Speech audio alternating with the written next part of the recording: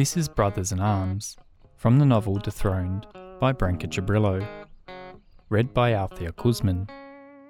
The month of Gregor's leave was nearing the end. He didn't want to think about anything else but the country's freedom, otherwise he might give in to some silly feelings. Several days before his leaving, the new mayor invited Gregor to attend a small party. The press was there, and Gregor himself was the most important guest. He outshone the local politicians, and even the famous theatre director turned politician. As the evening progressed, Gregor drank more than the others did. More than tipsy he was when Simon Oddak told him, "I've designated you to a new place." "What?" "You won't go where you were before. There's another battlefield where more boys are needed. You'll go there in a week's time, down the coast." "Oh, really?" "You better show some respect." "To you, piece of shit." "You'll go from where only few came back alive, you singing soldier. War isn't a game." "What do you know about war, you little piece of shit? You sit here in your nicely pressed uniform. You parade around like a show pony at a provincial Sunday fair. You eat and you drink at the expense of us as you always have. Piss off. I couldn't care less about you. You play the biggest patriot, yet everyone knows that your mother is a Serbian crossbreed." Simon grabbed him by his lapels, and several men stood up. Gregor repeated, "You play the biggest patriot, yet everyone knows that your mother is a Serbian crossbreed." "Escort him out. He had too much to drink," said one of the men whose name Gregor had forgotten. He was escorted out. Yet again he found himself on the street, thanks to Simon Oddak's odd power.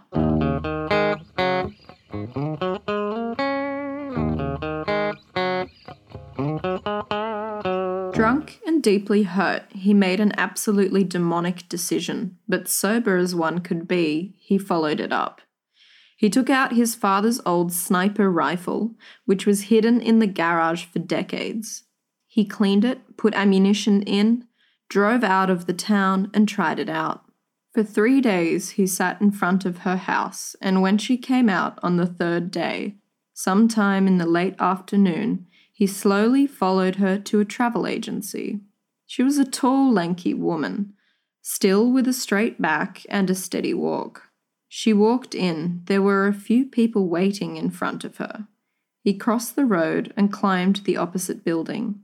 Up to the top he went, climbed the iron bars, opened the iron gate, and found himself on the top of the building. He lay flat on his stomach and looked at the street through the gun point.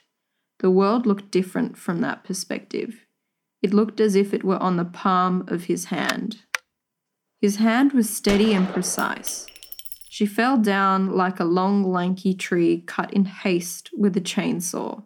He climbed down, took a padlock and locked the iron gate that led to the terrace. He threw the key into a waste pipe without any inhibition or fear.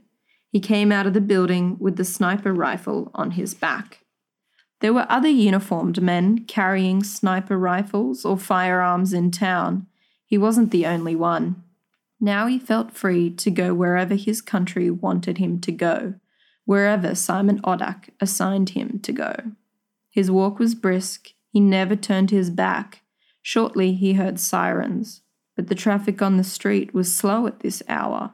All he wanted to hear was a birdsong, but they were muted by sirens and loud music coming from a passing-by car.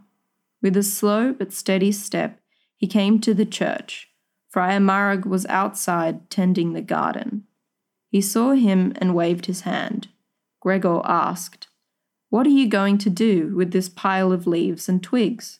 "I shall burn them." "Can you burn a rifle?" "It won't burn completely, but yes, we can burn it. And what would be left of it, we can bury it in the cemetery." Gregor took a rake and collected more leaves, twigs, and wood. He lit a fire, and when the flames were big, steady, he took his sniper rifle and threw it into the fire. They sat at the low wall, overgrown with ivy, and looked at the fire. No one was there to see them. no one to witness what was burning in the fire. Gregor whispered into the friar's ear while the latter just nodded his head in approval. Not a word came from his mouth.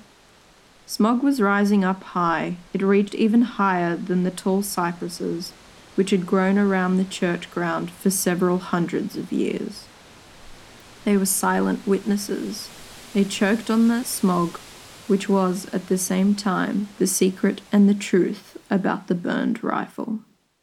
The very same day, Gregor Truba had packed his rucksack and left to the very same battlefield from where he came from. He waited not for Simon Odak to tell him where to go. He went where his guts took him, where his pals were, his brothers in arms.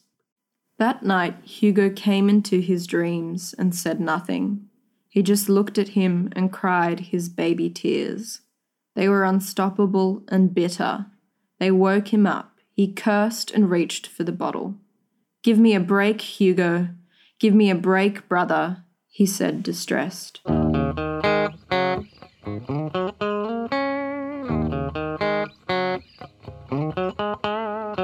When Gregor left, Friar Marag examined the ashes.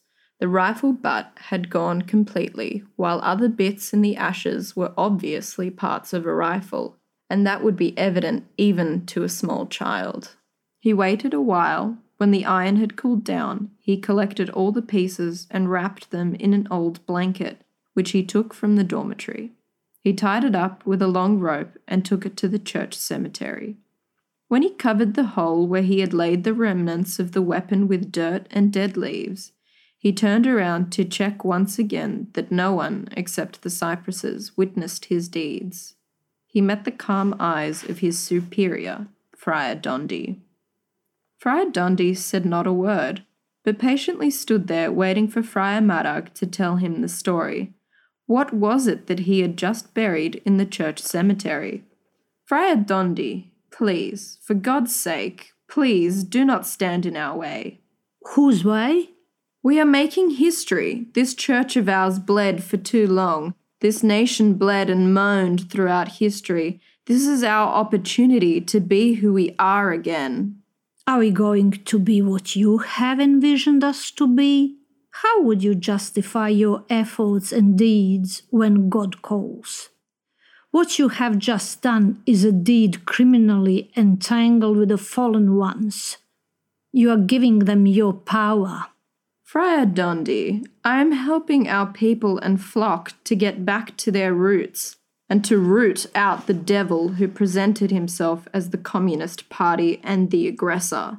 They oppressed, they tyrannized this nation for decades, if not centuries. Those who came as false teachers and prophets have been the instruments of darkness.